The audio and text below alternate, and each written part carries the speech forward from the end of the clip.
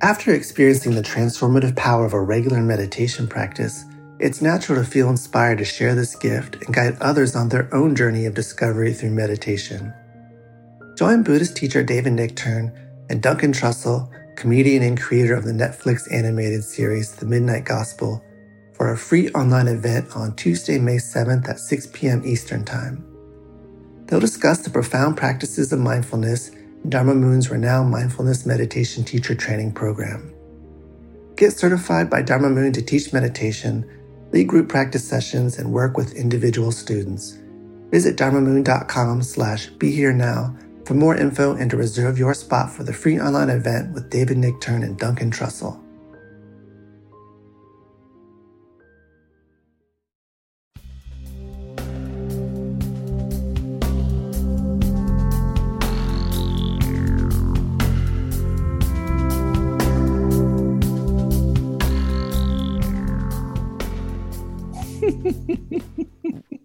What's so funny, Dave? Best laugh. Here we are. It's 1, 2, buckle my shoe. 1, 2, 3, buckle my feet. Yeah. 1, 2, 3, strain my pee for kidney stones. Oh, jeez. Do they have to strain it? Yeah, of course you do. You need to find out what it's made of. You know, it's like, is it calcium oxalate? Then don't be drinking milk. Hey, everybody out there, this is David Nichtern and Duncan Trussell and me. We're hanging out, Raghu. And we're talking about David's kidney stone, which the whole of Facebook was quite aware of what was going on while it was going on, actually. A real-time kidney stone Yeah. processing by a group, a satsang. Wow. Exactly. That's why we need the satsang. I've heard. When I get my kidney stone, I hope y'all are there for me. Yeah, right. Okay. So, Duncan, I was telling David a little bit about our idea about picking up on what was our idea? Oh, the book. The book idea. What was the other idea? Oh, overthrowing the government. Whatever. It's another podcast. That was the first podcast. We got through that, though. I think we did okay with that. Oh, I hate to diverge, but as I was waiting for you guys, I saw this terrible news item. Ruth Ginsburg was just operated on for lung cancer. Mm-hmm. Oh, my God. And I don't know if you have seen the movie RBG, rather. Have you? What's RBG? It's a doc on Ruth Ginsburg, the Supreme Court Justice. It is fantastic. I can't more highly recommend a doc. I heard it was. Yeah, and by the end of it, you're like, oh my God, please don't die. Please don't. She's all that's standing. This wisp of a woman is all that's standing between us and total destruction. Is the kind of feel you get after you watch this movie. Anyhow, Ginsburg. That's probably why she feels bad. That must be a terrible feeling to be the thing preventing the destruction of everything. Yeah. Well, it's a bit of a load, but she'll get through it. Now, back to our little project, which is about how to deal with this constant obsession with me. Each one of us. Especially in this climate, in this polarized climate that's beyond polarized at this point, the us and them. So I found something that, since we've taken this thing, Duncan and I, from Krishnadas, he wants a royalty, by the way, the movie of me. I found something. What? He wants a royalty for using the movie of me, his thing. That's his thing. Yeah. You actually can't copyright a name, but go ahead. Yeah. Okay. Well, Can you be our lawyer, actually? I can. I've been, 45 years in the music business. I certainly can. Yes, you can. I want to read something that he wrote that really hits to the point of what I want to talk about with everybody today. And he said, we have a completely incorrect view of things all the time, which is me as the center of the universe. The whole feeling of being separate from the universe is called Maya, illusion. The body is like a house that's been put together by temporary causes and conditions. All we know is what we conceive of with our five senses and the jumble we make out of that with our minds.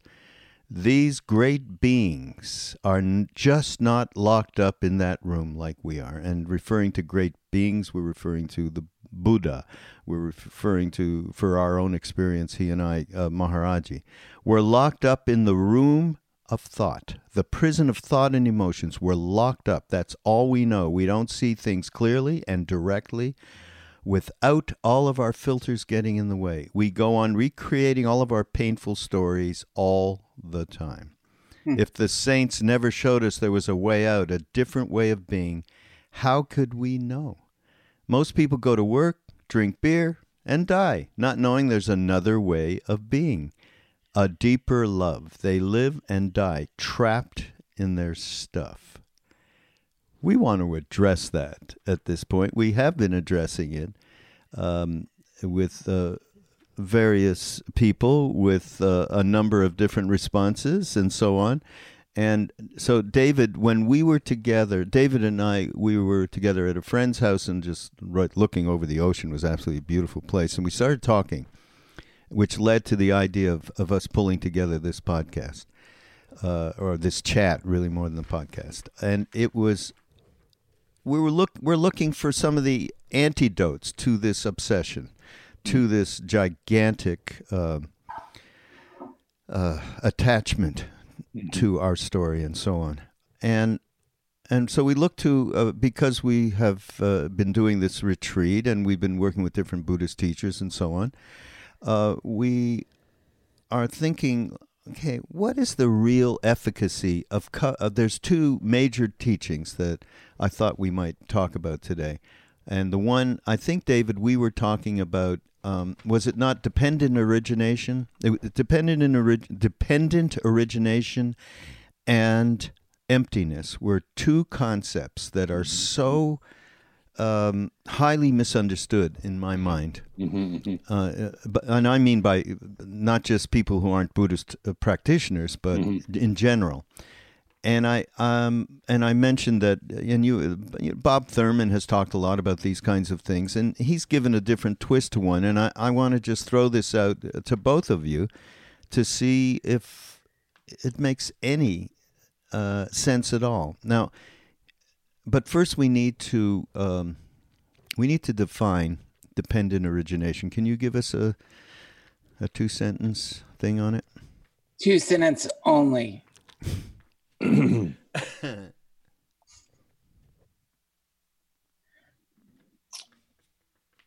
It's tracking that which arises out of causes and conditions,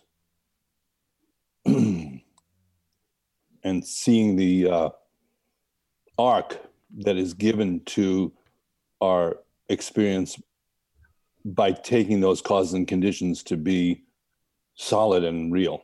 And so we don't see the kind of evolutionary aspect of it, the change. We don't see the changes, which you could call impermanence. That would be one key point to understanding it, is understanding impermanence, that none of those are actually based on anything substantial or permanent. So let me say what I think. Maybe, Duncan, you can say what you think. But what I understand, rather, is that we are primordially Buddha nature, true nature, and we are reacting to the input that comes in, the causes and conditions. We are reacting, and in that reaction, we are creating what ultimately is my story, my neurosis, my habitual patterns, etc. Right. Is that? Well, just to finish through, yeah, that we're giving it substantial reality to temporary phenomenon. For example, you sneeze, right? It's sort of a simple experience, but then your mind starts working on it. You go, oh, I'm getting the flu. I didn't have a flu shot. I never did this. And all of a sudden you have a very elaborate kind of narrative going on from a kind of what could be taken to be just a simple experience. Right. And that, to me, and now the other thing that Bob talks about in relation to dependent origination is ignorance is at the basis of it. That's right. Right. But what I loved about what he said was it's not, ignorance doesn't just mean you don't know something, right? I mean, that it means wrongly knowing something.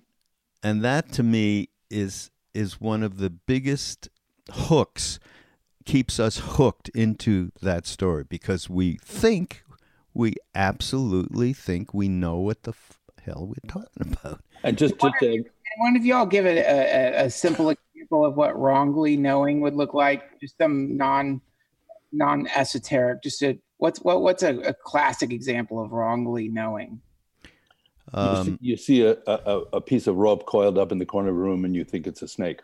Okay, but worse. You could live with that.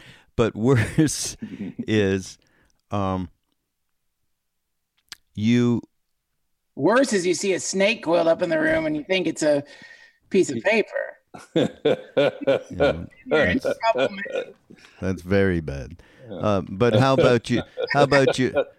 You walk into a room and you're with various friends and so on, and you see there is something going on, let's say, between a couple. There's a couple, a married couple, and you see something going on. You get a vibe. Making love.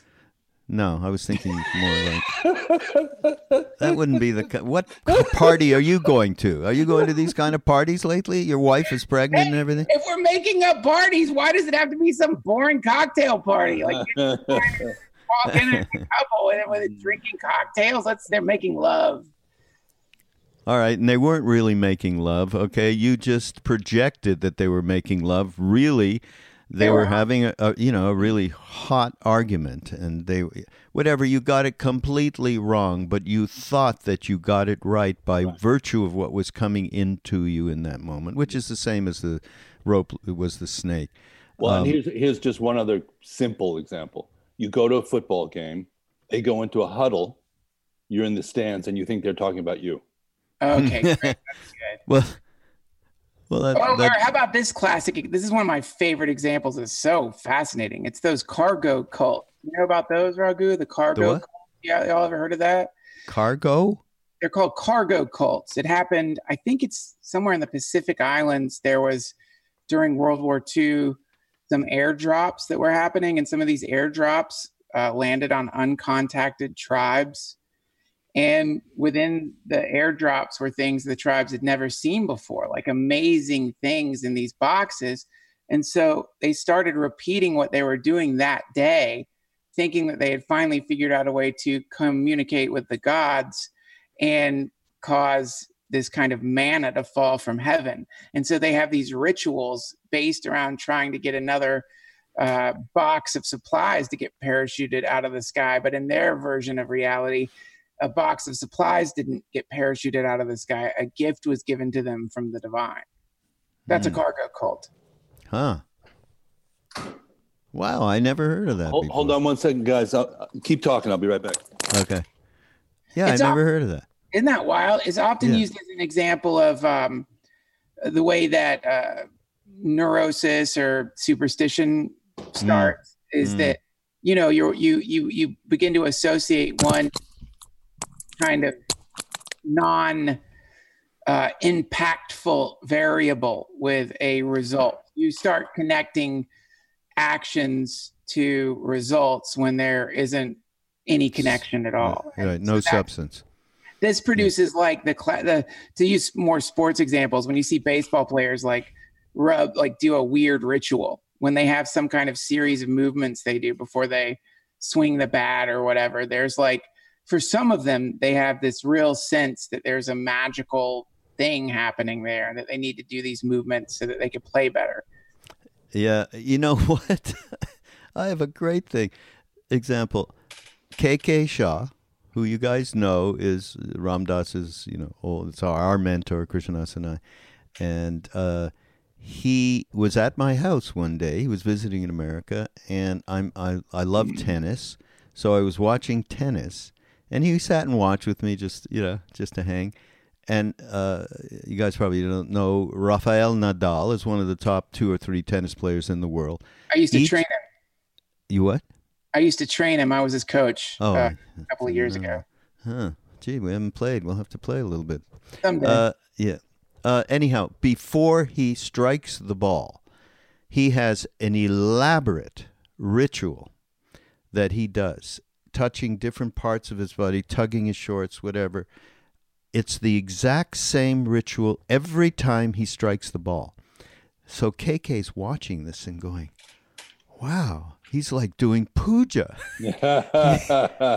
He's some kind of siddha. So through his whole lens, right? I mean, he's obviously just obsessive compulsive. It's Rafael Nadal. But KK, through his lens of seeing the kind of subtle movements that are made, like in puja, there's all sorts of hand movement. There's all sorts of mudras and so on. He was doing mudras, and he got a whole other picture. excuse me, of who this being was. Yeah. I mean, and of course, it was completely harmless.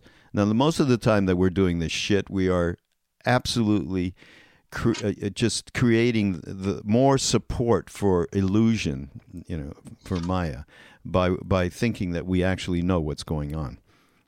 Well, you guys are raising a really interesting point, which is what's the difference between ritual and superstition?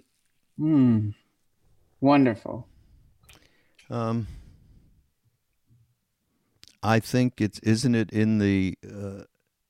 I mean, I go back to I guess my examples are so vivid for me from our mentors, but we had a mentor, Casey Tuarian. David, you know quite well because you hear Krishnadas talking about him all the time and how important he was to him and I and many others. And I was never one for ritual myself. And when I went to India, just even seeing the statues and everything, none of it meant, I mean, at one point, Hanuman started to mean something to me, and the Chalisa and all that. But we used to go hang out with him, and he would do these pujas for like 10, 12 hours straight, not move from the place. And what he put into this ritual was so powerful that whoever he was calling on actually appeared. I mean, you knew that by just being in the vibration in the room. I mean, it was staggering. And he would go out of his conscious body. He would go into different states of samadhi. So, to me, ritual, superstition, I think that it's in the beholder. I think I have a better answer for that, if you don't mind, or not a better answer, an alternate version of that isn't quite based on the metaphysical, but it's based on the difference between people who imagine that when they, forgive me, this is a sexual example, but they're this couple making love. Let's in the room that we walked into. That's all you've talked about since we've gotten on the air here. This movie. Versions of the couple making love. One version of the couple making love, the man thinks that if he were to have an orgasm while penetrating his lover during a full moon, there is no possibility of a baby coming. That would be superstition, right? That would be superstition. That would be he would be doing a kind of ritual, I guess you could say, but the ritual would not have the result he was looking for if he was looking for not having a baby. A baby would come regardless of his idea, if the conditions were correct in that situation. Maybe another way to put it that isn't so absolutely ridiculously awful and vulgar and weird would be, imagine if I paint on my wall a picture of a phone charger or of a plug, and I carve little holes into it, and then I take my phone and I plug it into the holes I carved into the wall. The phone will not charge. This is superstition. I've done everything that looks like it would be a phone charger, but there's no electricity coming out of the wall. A ritual, you could say, would be taking the phone, putting the charger into the phone, and then plugging the phone into the wall, and then the thing is certain to charge. That would be a ritual, you could say. This is Aleister Crowley's definition of magic, is very simple, which is the process of that which we will, or that thing that you want, accomplishing that through action in some way or another. And so Maybe that's the difference between ritual and superstition. You know, the difference, it's not magic. It's not metaphysical is what I'm saying. It's just very basic. One creates an authentic change in the world around you, and one doesn't. What about the placebo effect, though? That can create authentic change too. It's considered one of the most powerful effects, but the placebo effect has created change. For example, like if I sit here and I say, look, check this out, you guys, no more wrinkles, and you're looking at my face and there's still wrinkles on my face, well, then I've made something up. But if I were to suddenly transform into a younger person, something would have happened. So that's the difference. The difference is some people, they do a ritual and they imagine something has changed. And some people, they do a ritual and something actually happens. And there's, I think, probably, it's probably a binary. It is an either and or, right, you guys? Well, let's take it back to what we're talking about, which is dependent origination, which is ignorance, which is creating a story that we believe we have completely wrong view. And so that's how I take this ritual or superstition. It's about view, right view or wrong view. And so, yeah, Dave. Well, what is it? You know, Trungpa Rinpoche used to call ignorance ignoring. He turned into a verb. Because in similar way to what Professor Thurman was saying, that, you know, there's some kind of active process that's being engaged rather than just a purely passive one. You're solidifying something that, you know, without sufficient, you know, evidence. But what are you ignoring would be a really interesting question when you talk about ignorance. And yeah. There's two kinds of ignorance. There's the one that's the fundamental ignorance, which is you're just ignoring the nature of reality. You're ignoring the kind of spontaneous, wakeful quality that is imbued in this moment right here. You're just not paying attention to it. Then secondarily, there's ignorance as a strategy, which is part of the three kleshas, like of passion, aggression, and ignorance, where you're actually dulling out something deliberately, strategically, like passive aggression. You know, you're kind of ignoring what somebody's saying. You're ignoring some information, some data coming in about global warming, for example. That's a strategic kind of level of continuing to substantiate the kingdom of me that you're talking about. Cool. Those three strategies create the kingdom of me in a nutshell. Those are the three root kleshas. There's passion, which is craving and clinging to things. There's aggression, which is pushing them away. And ignorance is just kind of dulling out. But there's this fundamental ignorance, which is actually the birth of the nidanas, or the codependent origination. And the fundamental ignorance is you're just not paying attention to things. That's great. I love that. And that's just not paying attention.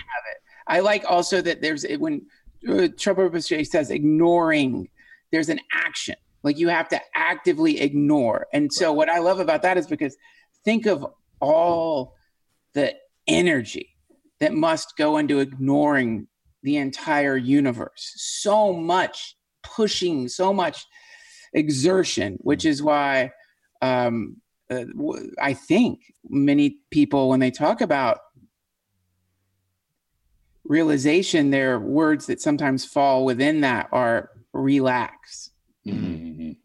Yeah. And because by that means that ignorance isn't a thing that you can do effortlessly. It takes effort to ignore. And the reason you might be tired and exhausted all the time is because of that. You haven't even got there yet, boy. You don't know. You're gonna. I don't know what.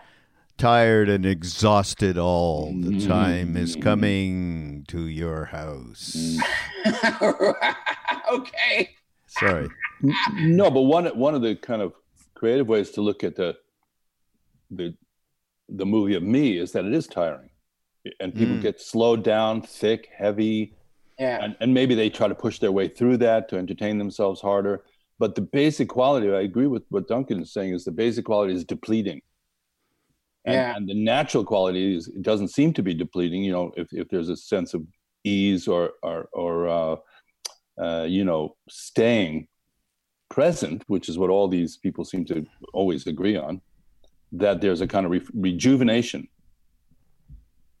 Yeah. Yeah. Look at like the animal kingdom. Like, how often have you looked at a bird and been like, boy, that bird looks exhausted. Man, that bird just really seems wiped out. I bet that bird must be really tired. Your dogs are, the dogs get sleepy. There's a kind of natural quality to them, but they just fall asleep.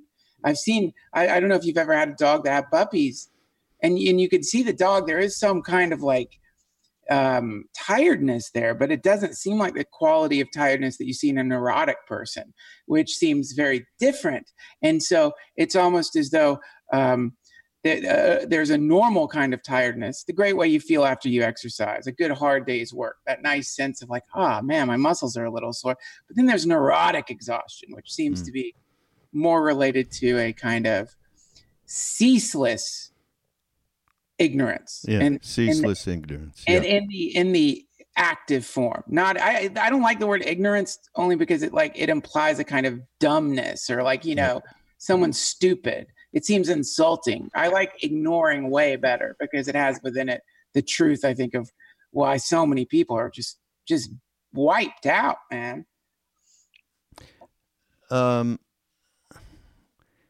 I think another, just to stay on this a little bit, in terms of ignorance, we have suffering. So Buddha found what the cause of it was and what the possibility was to transform it. But in this ignorance, it means that what you're engaging with from your perspective is unreal, right? Mm-hmm. And you don't understand its truth in any situation.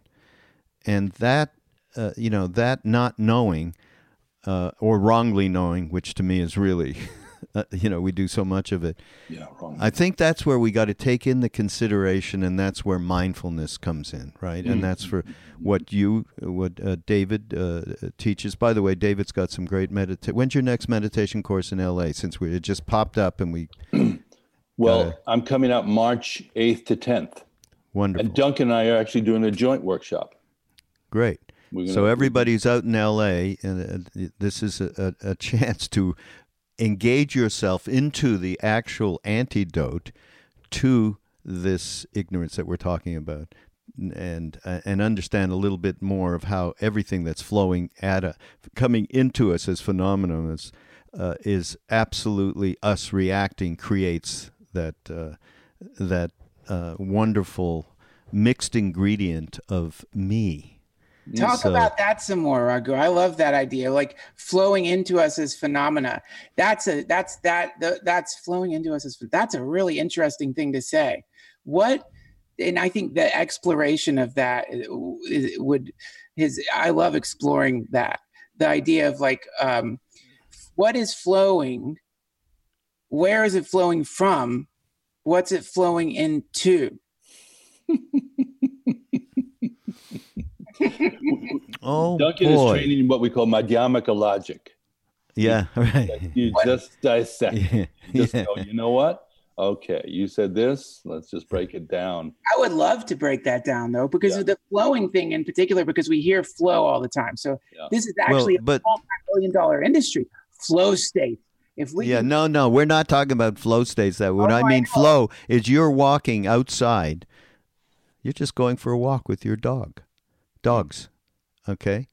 And somebody comes by and looks at you and, hi, Duncan.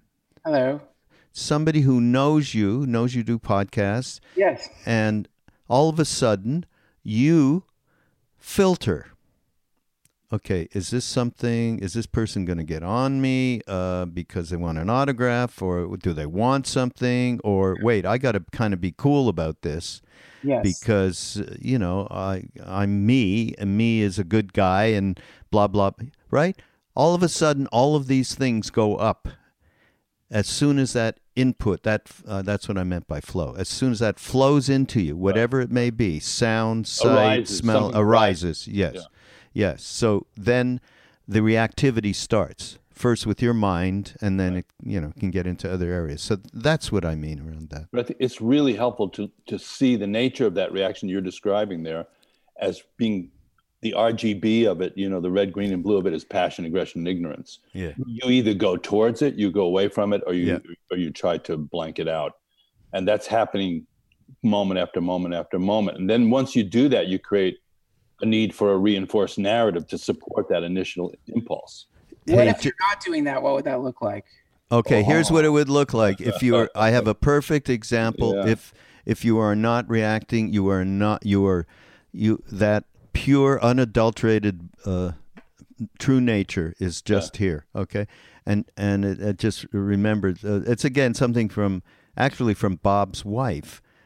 They were hanging out somewhere, and somebody said, the Dalai Lama, does he do miracles and stuff? Mm-hmm. And, Bob wasn't going to get into that, but his wife said, yes, I've seen tremendous miracle. And he said, oh, great. So he said, I've been in many stress situations with him, and there were many people, and everybody kind of wanting time with him, as you can imagine, and a piece of him. And a lot of things going on. He's representing the Tibetan people and the Dharma and the Buddha and so on. And I've never seen him, she said, in all of those situations, ever be with anybody where he didn't give them his complete and full attention. And that's a miracle. Oh, wow. Is that so great? I love that. Yeah, I think she's right.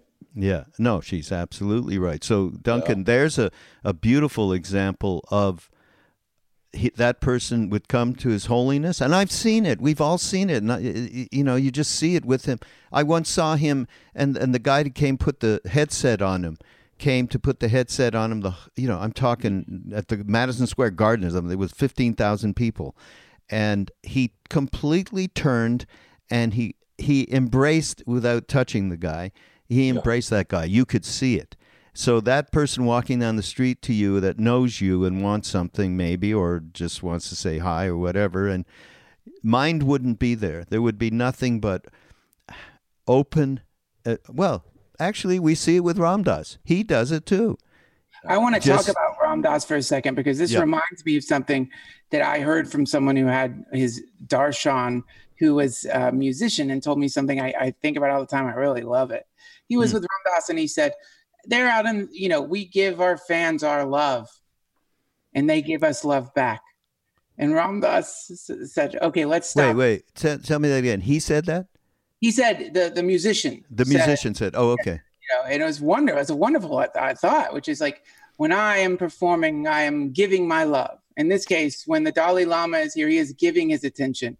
And I'm giving my love. And then the fans, they give me the love back. And this produces some kind of crazy feedback loop in this sort of weird love engine that is created in the concept of the giving of love and the receiving of love.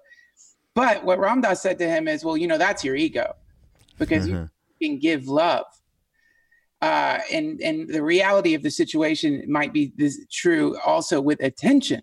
Because if I can give attention, so if someone was to say, oh, look at this miracle that Dalai Lama did, he gives his attention, then we have this sort of reservoir of attention that is being given and never depleted. So it's almost as though this man in his ability to give attention is miraculous.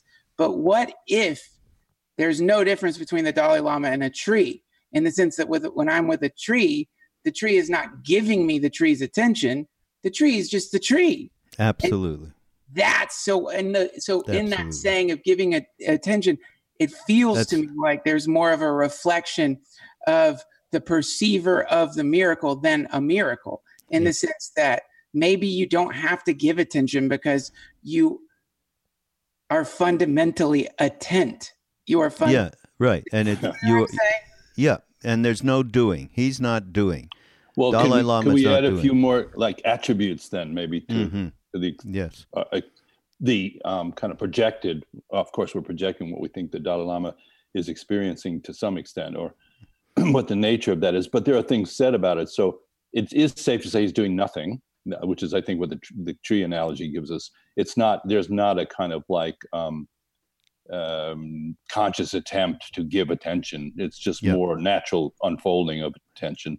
Then there's a natural flow of compassionate energy, which means that there's a non-dual connection between him and the other person, so that there's not an artificial feeling of I'm giving you my compassion even, but the compassion flows. And so he's doing nothing. There's a flow of compassion, but there's yet one more thing, which is a flow of skillful means, which means naturally arising, which can also be cultivated. He knows what to cultivate and what to destroy in a communication. So there's the four karmas there is like a pacifying, enriching, magnetizing, and destroying. And those, for a kind of enlightened type of being, those arise naturally in the flow of communication. For us, we can give it a little bit of a push. Sometimes you can go, maybe I could, dial myself down here a little bit and listen to what this other person's saying, for example. So it can be both a relative and an absolute kind of quality. And then finally, the last gateway, it's mirror-like. In other words, who knows what you're seeing? I still, to this day, Trungpa Rinpoche, I'm not sure he was ever actually there. That's my last kind of final, rather than giving him all the qualities, it was a very mirror-like experience.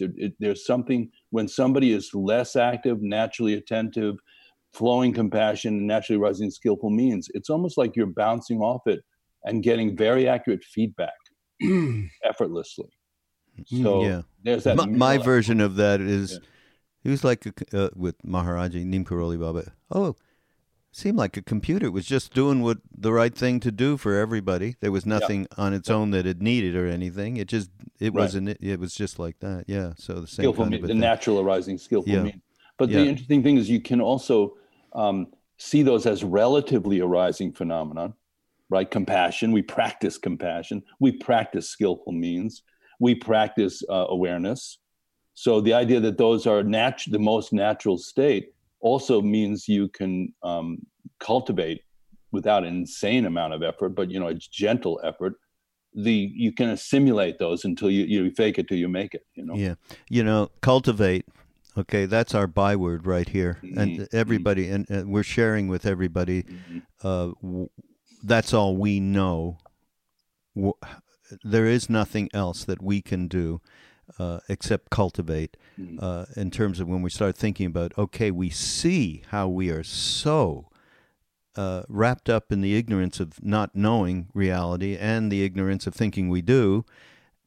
Okay, what are we going to do? And so that's why I love Krishnadas's thing, by the way. Without these beings who show us the way, in your case, Chogyam Trungpa Rinpoche, by the way, if you've not heard that name before, anybody listening here, I would highly recommend that you get some of his books. They are so clear and some of the best elucidations in English or Western psychology of Tibetan Buddhism. It's just phenomenal. So Chogyam Trungpa Rinpoche, we're going to put links up.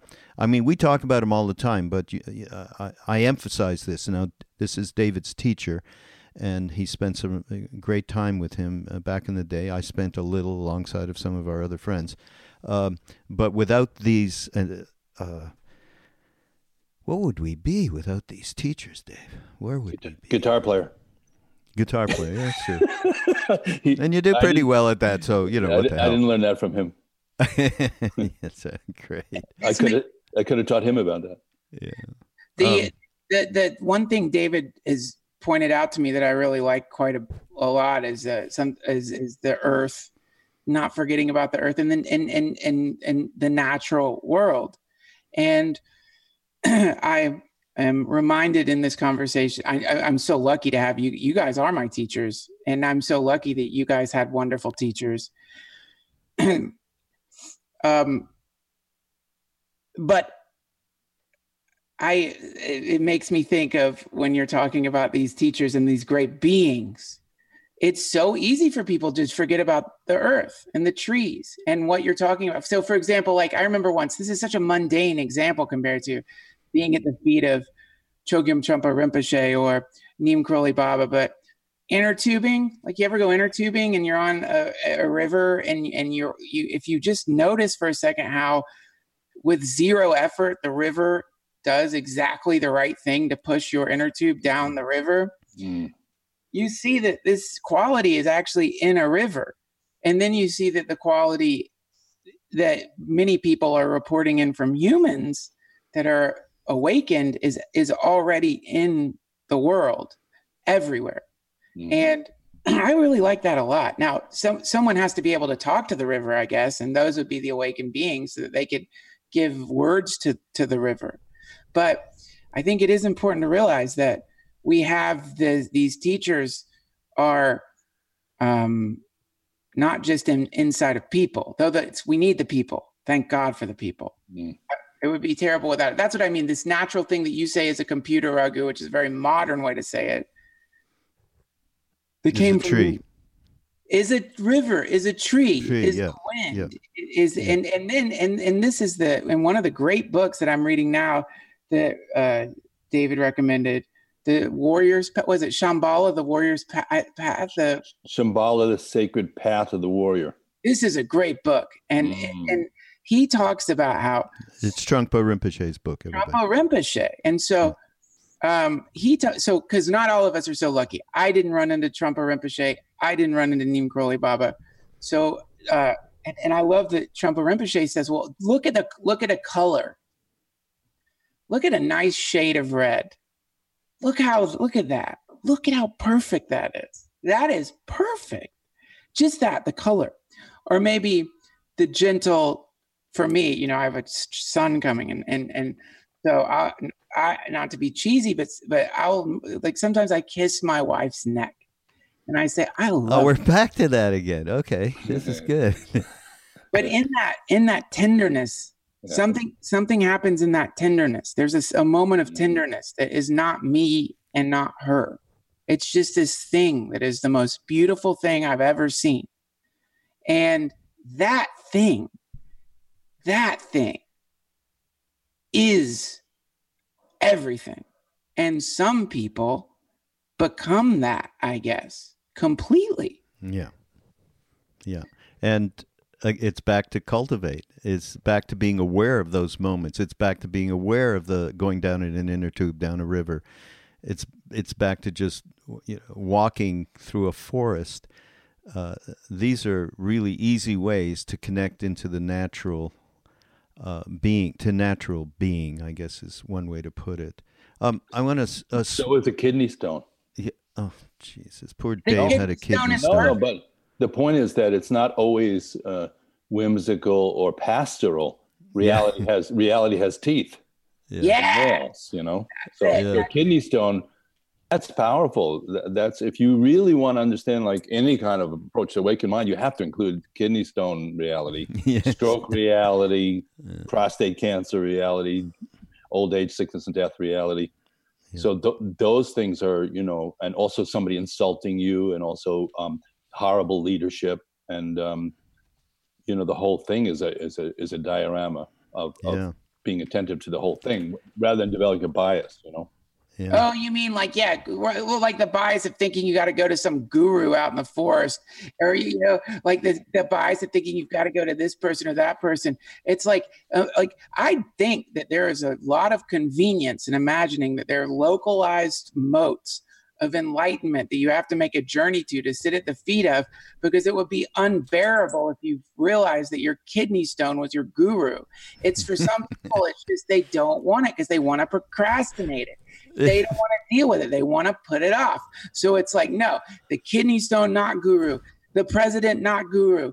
The cancer, not guru. The mom die, not guru. The dad die, not guru.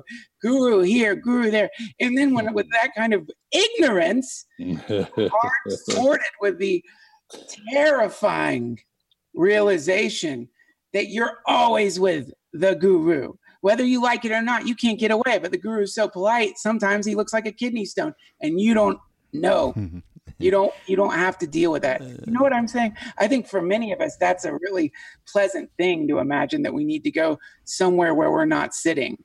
Well, you can't go anywhere. And boy, you're a good example of it. You were just sitting around playing video games and smoking pot, whatever. I don't know what you were doing. And then you had the idea, shit, I think I'll call Ram Dass and have a chat with him. Oh yeah, that really was your idea. I mean, and David's sitting around. I'm not quite sure. We did a podcast. I'm sure David told us exactly how he met Trump or how all of this happened. We each had a moment that was nature. It was natural. It was absolutely what was supposed to happen, which leads me to the next, because I do want to get this in. Because we've just talked about dependent origination and the ignorance and the not being able to see clearly by any means, and so that's one major Tibetan Buddhist or Buddhist rather important teaching, and then emptiness. Okay, I'll read you a little bit about Bob from Bob. He says. There's a verse in the Samadhi Raja Sutra, which I didn't know, King of Concentration Sutra, Field Concentration Samadhi, which is, who understands karma, cause and effect, will understand emptiness, which is not nothingness. Emptiness is relativity. Who understands emptiness and relativity becomes attentive to the tiniest little details. That's non-duality. And he says, because we were sitting with Ram Dass, he says, non-duality, the soul being. Really great. But yeah, talk a little, David, about the common misconception around emptiness as nothingness. Yeah, been talking a lot about that lately. Yeah. Well, first, the Sanskrit word is shunyata, right, which is been translated into emptiness. So in other traditions, it was translated differently. Like I've heard that in Chinese, it was translated as to something that would roughly be in English, the great expanse, which is a very different kind of connotation. Yeah, right? Really. So, and then there's tatata, which is suchness, just things the way they actually are, which is already emptiness because it's empty of something. So this is the thing to make it very simple for people. When you say empty, it's empty of something. It's a relative term.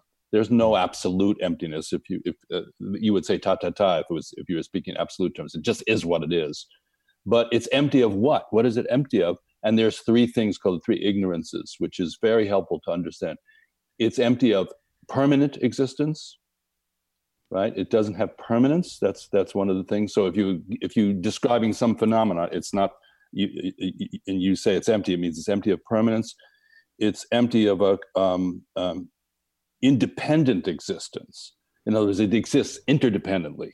So if you talk about you or me, we obviously have some sort of sense of independent existence, but not really, because the glasses that you're wearing came from your eye doctor. And, and right now, probably there's different parts of your body that have been replaced, or, you ate lunch this afternoon, everything's moving and changing. So you don't exist independently. There's no ragu that we can find separately from that interdependent existence. And then the third one is it has no substantial or singular existence. So that's interesting. In other words, you think it exists unto itself and indivisibly so. So like if we look at ragu again and say, is ragu exists substantially, you say, well, there's like 30% of his body weight is flora and fauna and his other organisms entirely. Right. So, and you try to boil it down to the ragu-ness or the ragu self-identified thing, you can't find it. So it's empty of those three things. Once you've emptied those out, you don't need shunyata anymore. If you're not trying to establish a base camp for those kind of ways of looking at things, you would be more into suchness. And that's where sort of Buddhist Tantra comes into play. You start describing arising phenomenon as having other qualities like luminosity, like clarity, like vividness. You wouldn't need to keep emptying it out. You're emptying it out of something that's a false idea. You see what I'm saying? Yeah. Is it too technical, or does that make sense? No, that makes sense. But I think I'd like to go back to a little bit to emptiness related to what we're talking about. Me. Yeah, me would be empty. You'd be empty of me. Ragu is empty of me, basically. If you really look at it, you can't find it. Okay, well, stop picking on me. What about that other guy, Duncan? He's got a lot more No, things. I've got lots of me. I'm filled up. Yeah, Duncan's full of me. Yeah. So, but here's another thing from. So the correction is not to think you don't exist. That's a mistake. Okay, that is a big mistake. Emptiness doesn't mean that. Emptiness means you are empty of any non-relational element, which is what I believe you were just saying. Right. Yeah, interdependent. And that means you are totally. Bob said that. Yeah, you are totally interrelated with everybody else. Can we talk for a moment just about what you just said? Right. It's a mistake to think you exist. Well, wait a minute. Can I say one thing about that too? I mean, look, I'm here in a way as a sort of, in my ridiculously scholarly apparition, which most people who know me know that's not my main form of expression. But we have to include some of these ideas to really talk about this accurately. And one is absolute and relative truth. So we would say relatively, Duncan does exist actually as a relative phenomenon. It would be a mistake to say he doesn't exist at all. He exists in a relative. So if you take those three things, he exists impermanently, he exists interdependently with other phenomena, and he exists, in a non-substantial way, but in a kind of evolving permeation of things. Yeah. So Duncan does exist in a relative sense. In an absolute sense, Duncan does not exist at all. Literally, there is no Duncan. Right. Yeah. Yeah. So you land on either side of the fence there. You're probably making a mistake. If you're puffing around all existing and everything, well, That's right. You're making a little bit of a mistake. And then if you're going around puffing around that you don't exist, get out of here. Red out on your hand. I think you'll exist when you feel the burn. So it's like, so that whole thing, people always, I was having a conversation with a friend of mine, or this comedian some time ago, and sometimes you get around the like hardcore nihilists, and they have this like really fascinating like aggression behind their ghost story. They're puffing out because they're actually terrified to be annihilated. So they like, or they don't want to die. They don't want to not exist. So they have this real hardcore not wanting to exist thing behind it. But because they can't bear the heartbreak, they begin to subscribe to this non-existent philosophy that manifests as like this, like what Richard Dawkins said, which is so funny, which is death is the anesthesia that saves you from the pain of life. It's so cool, but he says it with this like, there's nothing to do with it, and nothing to die. You just it's gone, nothing, not even a nothing. So it's really cool when that, of course, is heaven.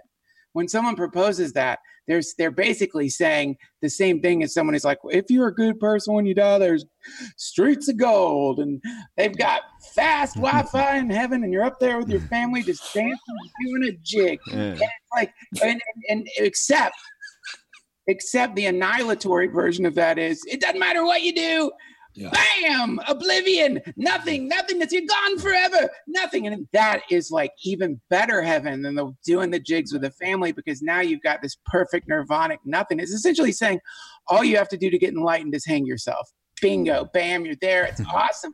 And this, I think, that's I think a very beautiful thing that people imagine, that there is the possibility of realization upon the extinguishment of the human body. But I think when people say that, you have to give them bad news, which is a perfect, folksy, elaborated exposition of the two wrong views, because Raghu, you're talking about view, which is really important, of nihilism and eternalism. Yeah, Duncan just gave a Buddhist sermon on nihilism and eternalism. Reverend Dunk. The Reverend Dunk is back. All right, wait, I'm going to bring it back because we keep going out into absolutism and relativism, blah, blah, blah, and it's not. I need to bring it back to something that's going to help us in our day-to-day moment. And I'm going to bring up another thing Professor Thurman mentioned, that this is really, I jive with this more than anything else. I think it's the most useful thing. And emptiness is the knowledge of slipperiness. Mm-hmm. Everything is empty of being stuck in anything. There's everything that is only relational. All relational things such as ourselves, body, speech, and mind are empty of any non-relational component. And that doesn't mean we don't have magnificent enlightened experiences that feel like an absolute, but it means that even they are not. But I love this beautiful analogy of slipperiness, because on a day-to-day, that's we are sticking to everything, sticking to thoughts, emotions, blah, blah, everything, the whole thing of dependent origination, we are going for it. Everything that comes sliding into us, we're grabbing onto it. So this, to me, is the most gigantic, practical antidote, if you can think about it, is empty of being stuck in anything. I mean, what do you think? Let's give a very simple English, grounded way of saying that. Don't take yourself so seriously. How about that? Right. That's good. Aren't there a lot of people you would like to say that to, including ourselves? Yeah. We just said it. Before we got on, you and I were talking just that. Without a sense of humor, we're pretty doomed. It's what Ram Dass has represented in what he has given people all these decades, is having a sense of humor about your predicament. That, to me, is one of the big openings that you can make to just allowing a shift in perspective, right? I saw this video on YouTube last night to illustrate this point. Man, I went down the best rabbit hole. Started with Uber drivers kicking people out of their cars, which there's a whole genre now of that. And really? Ended what the hell? Oh, watch. It's so amazing to watch, because it's just amazing, because you just see there, if you want to talk about a great mirror and a good reason to practice. Oh my God. If you want to look at a good reason to practice, watch Uber drivers kicking people out of their car. And because you see someone who's lost it's like the sequel to the Jerry Seinfeld series. What is that? A coffee. Comedians going for coffee. In cars. Way funnier. I'll say this: way funnier than the Seinfeld series is to watch someone who is in the back seat of an Uber, drunk, and is being a jerk, and the Uber driver's like, "You just got to get out of my car," and the person takes on the attitude of someone like a soldier on a hill in a war. The last soldier on a hill in some war fight, about to be just going down and just a heroic blaze of bullets. In their mind, they're somehow standing up for the great justice of the universe. Somehow they're representing everything that's right, because they feel that to be kicked out of the Uber is not okay. There's been they have to pay a $5 cancellation fee, and that is not acceptable. So they choose in that moment to enter into like an epic battle against all that is imbalanced in the universe. And it is one of the most pathetic, tragic, hilarious, sad things to watch a puffed up drunk trying to save $5 while an Uber driver generally also reacts as though they were the forces of evil, because many of these Uber drivers, they've been having to deal with this, and they start popping. So the Uber driver will be screaming, "Just get out of my car!" And the drunk person is like, "You don't need to yell at me.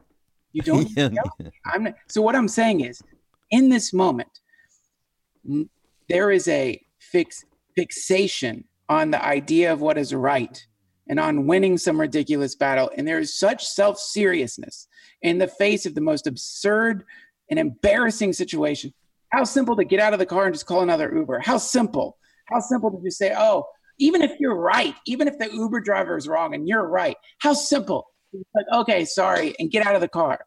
But because they're so stuck in this idea of what must be, oh my God, it's so painful for them and so painful for the Uber driver. And you see within that the agony of the world manifesting in that self-importance, and I think that is so painful. It's so painful to take yourself so seriously. Be right. The next time you're right, one thing you should look forward to. Look forward to the next time you're absolutely right and the person you're sitting with is absolutely wrong. Look forward to this moment, because this is a chance for like a great practice I've noticed, which is like, God, you are so right. You can really drive the blade right in. You're so right. You have every right to do the execution. You have every right to do whatever the thing is, to say the cutting word. You're so right. But go to the bathroom, before you cut.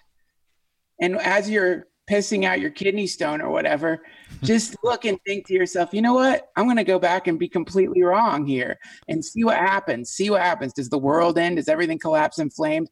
Just watch. It's the most beautiful moment when you're like, yeah, I'm sorry. I'm so sorry. And it's so wonderful. You let go of this huge thing. Sorry, I did another sermon. No, you gave another exposition on a Lojong slogan, which is a Mahayana training slogan: drive all blames into oneself. This is great. I think this is how we should do. We should have Duncan's commentary on Lojong, mind training, compassion mind training, and then just he raps on it for for a bit. But that's the ideas of drive all blames into one. It's like take the blame, and it's transformative. It's cultivation. So beautiful. Absolutely. More cultivation, our byword for this chat. Absolutely. That's a good word. Yes, you could think of the blame as the rain and you are the field. And if there's been a bit of a drought, and if some blame starts coming your way, just be so grateful, because all of that is going to come pouring into this wonderful field, and it's going to grow the most incredible flowers that you never thought you could grow. Think of a field was dead for a really long time, but it had something in it. And it had just basically given up the idea that and then suddenly little flowers start growing in the field. Wow, that would be a miracle. That would be a miracle for the field. And if blame is all you need to grow those flowers, well, then we are in paradise.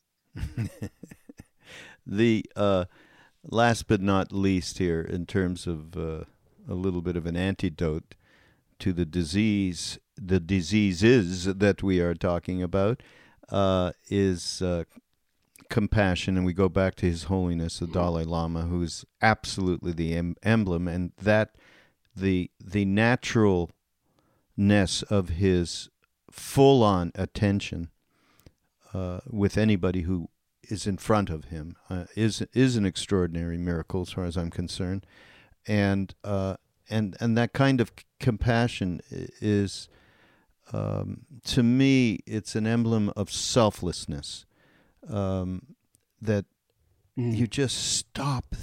You're not thinking about yourself. Now, in the relative, to me, His Holiness is in the, and this is a little bit different from what you're talking about when we talk about absoluteness and relativeness. But to me, He's not thinking. His Holiness is not thinking. It is just being.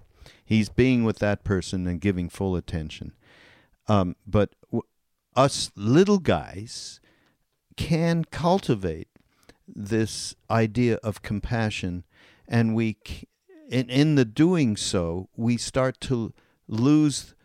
As Bob said, we get slippery, and we're not attaching ourselves to stuff. And in the doing of it, that mini-me starts to fade into the background, and that's why I think I don't know what I haven't been with you lately, David, in terms of your talking about compassion as a real tool to cultivate, especially in terms of getting into the perspective. Ram Dass calls it loving awareness. You would call it true nature, whatever.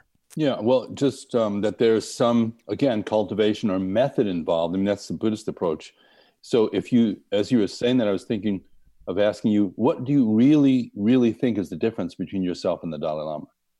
What's the difference? He's a big guy, you're a little guy, as I got that out of part of what you said. But I didn't say little guy, big guy. Yes, you did. You said little guys. What's little guys? There's that great Steely Dan song. It's the Bodhisattva. I don't know if it's from that one, but till the sidewalks are safe for the little guys, right? That's the Bodhisattva vow. We are not going. But no, I mean, I'm not. I don't think in those kind of terms. Actually, of being around him is to me is divine presence, and it's just being with that presence, and that presence. I am that presence. I am part. It's not a separate thing. Like when we're in that thing together, if I'm hanging with any of us, in the moment that I'm sitting down on the floor and you're up there with Krishnas and the kirtan gets into a point of where there's no self-reference. Yeah. Okay, when we are just in that presence, and that's more of what I feel as far as. But if you do enter, Raghu, the world of the real world of the Dalai Lama is a Buddhist world of tremendous amount of method and practices related to the cultivation of compassion, which he has done extensively in his lifetime and probably previous lifetimes. And so when I see somebody that, I go, I of course you can just jump the shark and say, let's just merge into that space. And that's, more the bhakti. That's more the bhakti tantric kind of approach. Yeah. But you can also look and say, what method is being offered for me to cultivate, even to that degree, even in this very lifetime, the potential for me to express that level of compassion as well. And it's Lojong. There's endless methods in Mahayana training, and they're relative. That's the important point. They work in the relative sense of me as a sort of entity that is something you can cultivate strength in. They don't just go straight to the absolute. They say, you know what, when the next time somebody is yelling at you in an Uber, you could be more generous, and you could actually practice generosity. It's paramitas. There's endless technology, and it could feel technical to people, but if you're talking about the Dalai Lama, that's how he did it. That's what he's recommending. So, but I'll also say he came in and he didn't.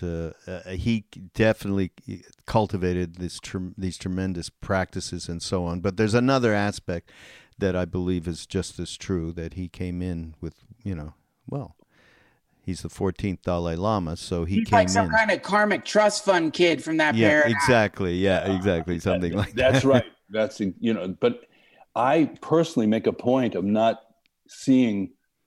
When I meet people like that, I watch carefully. What are they doing? How'd they get there? How can I emulate that? How can I use that as an example? And, having seen so many great lamas, the thing that is most impressive is the compassion element. When you see the thing you said, and that's the same thing Maharaji has, I'm loving everybody. And you know what? Even if I'm feeling a little grouchy, like what Ramdas says, I'm going to try. Yeah. I'm going to try. That's the beauty. Is cultivation the right word to use for it, or is excavation a better word? In your case, excavation would probably be more right on, but most of us are going to use cultivation. There's an excavation and cultivation, really. Well, I know there's a big difference. You don't cultivate, for example. You don't cultivate gold. That's right. Excavate gold. Yeah. And I think that sometimes the idea of cultivation, though the word thrown around all the time, it can be really quite confusing. And I wonder sometimes about that, because it does seem that the concept here is emptiness. It's really interesting. It's an interesting form of excavation, because in this case we're excavating emptiness, and that's a funny thing to be mining for. But the idea that there is an excavation happening, to me, it kind of makes a little bit more sense, and than the cultivation thing, because the cultivation thing implies this like you're growing shit. And I know I did some flowery field thing just before, but I do think there's something to be said for the idea of excavation. Excavation in this practice of meditation seems to be more of a, when I'm meditating, there seems to be more of an excavation that is happening than a cultivation. It seems like the thing that is happening through this process was always there.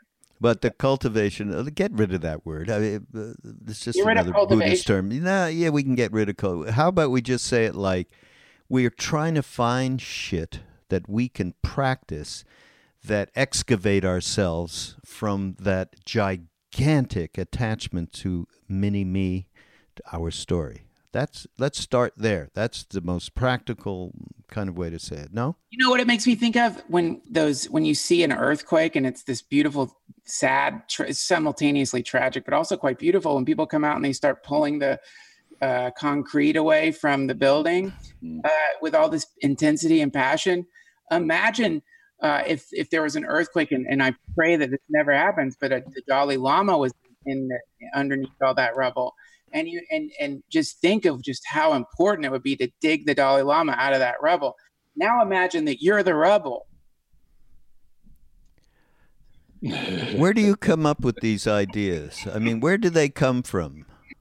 David. Jesus. Okay. They live somewhere inside of that. That's what I meant when I said pick on him. He's got a complex variety of me's going on. Yeah. Well, I anyhow, last thing to just say about this is Abraham Lincoln.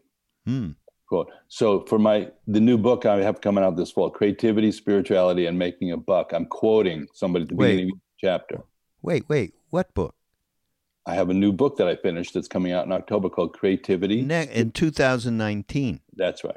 Okay. Creativity, Spirituality, and Making a Buck. It's sort of a practical guide. Wow. Yeah. Oh, cool. But so each chapter has a quote from a manifestor. So here's Abraham Lincoln, who you might never have thought of as a guru before this, but he said, if I have 6 hours to chop down a tree, I'm going to spend the first 4 hours sharpening the axe. Ah, that's great. That's it. Okay, that's a closer, Dave.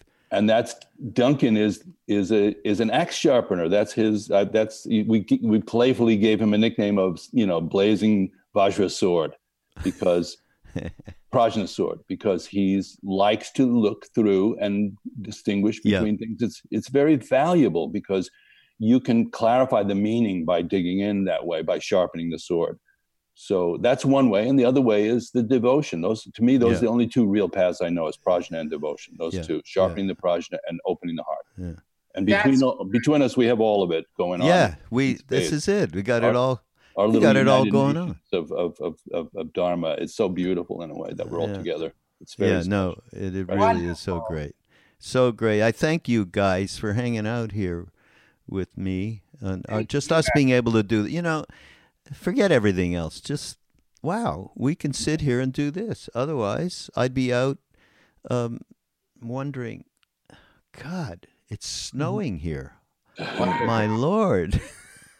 What am I to do? So we're going to have David's weekend in March. We're going to have links. Dave, you're going to send me a link to that. With David and Duncan together. David and Duncan together. We like, for whatever reason, we like chatting like this. I love it. And I'll try. I would love to try and get out there. I'll try and get out there. That would be amazing, Raghu. Yeah. And then there's also a mindfulness meditation teacher training program at the same place, which is Samarasa Center in Echo Park, LA.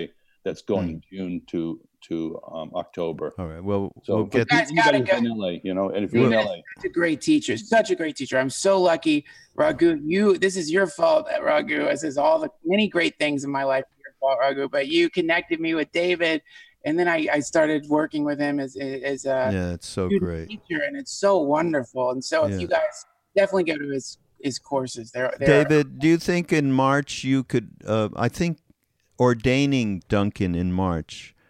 Reverend Dunk. If you could do a public ordination then, though. Well, listen, one of my friends asked me this.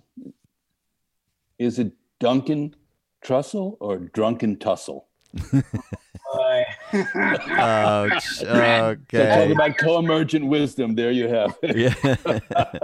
All right, everybody. We'll see you next time on Mind Rolling on the Be Here Now network. And Dave, we need a couple of talks from you to get up on the network too. Yeah. So please record what you're doing so we can do that. Okay. We love you, Raghu. Really, you're doing a great job at bringing people together. It's so terrific. Thank you.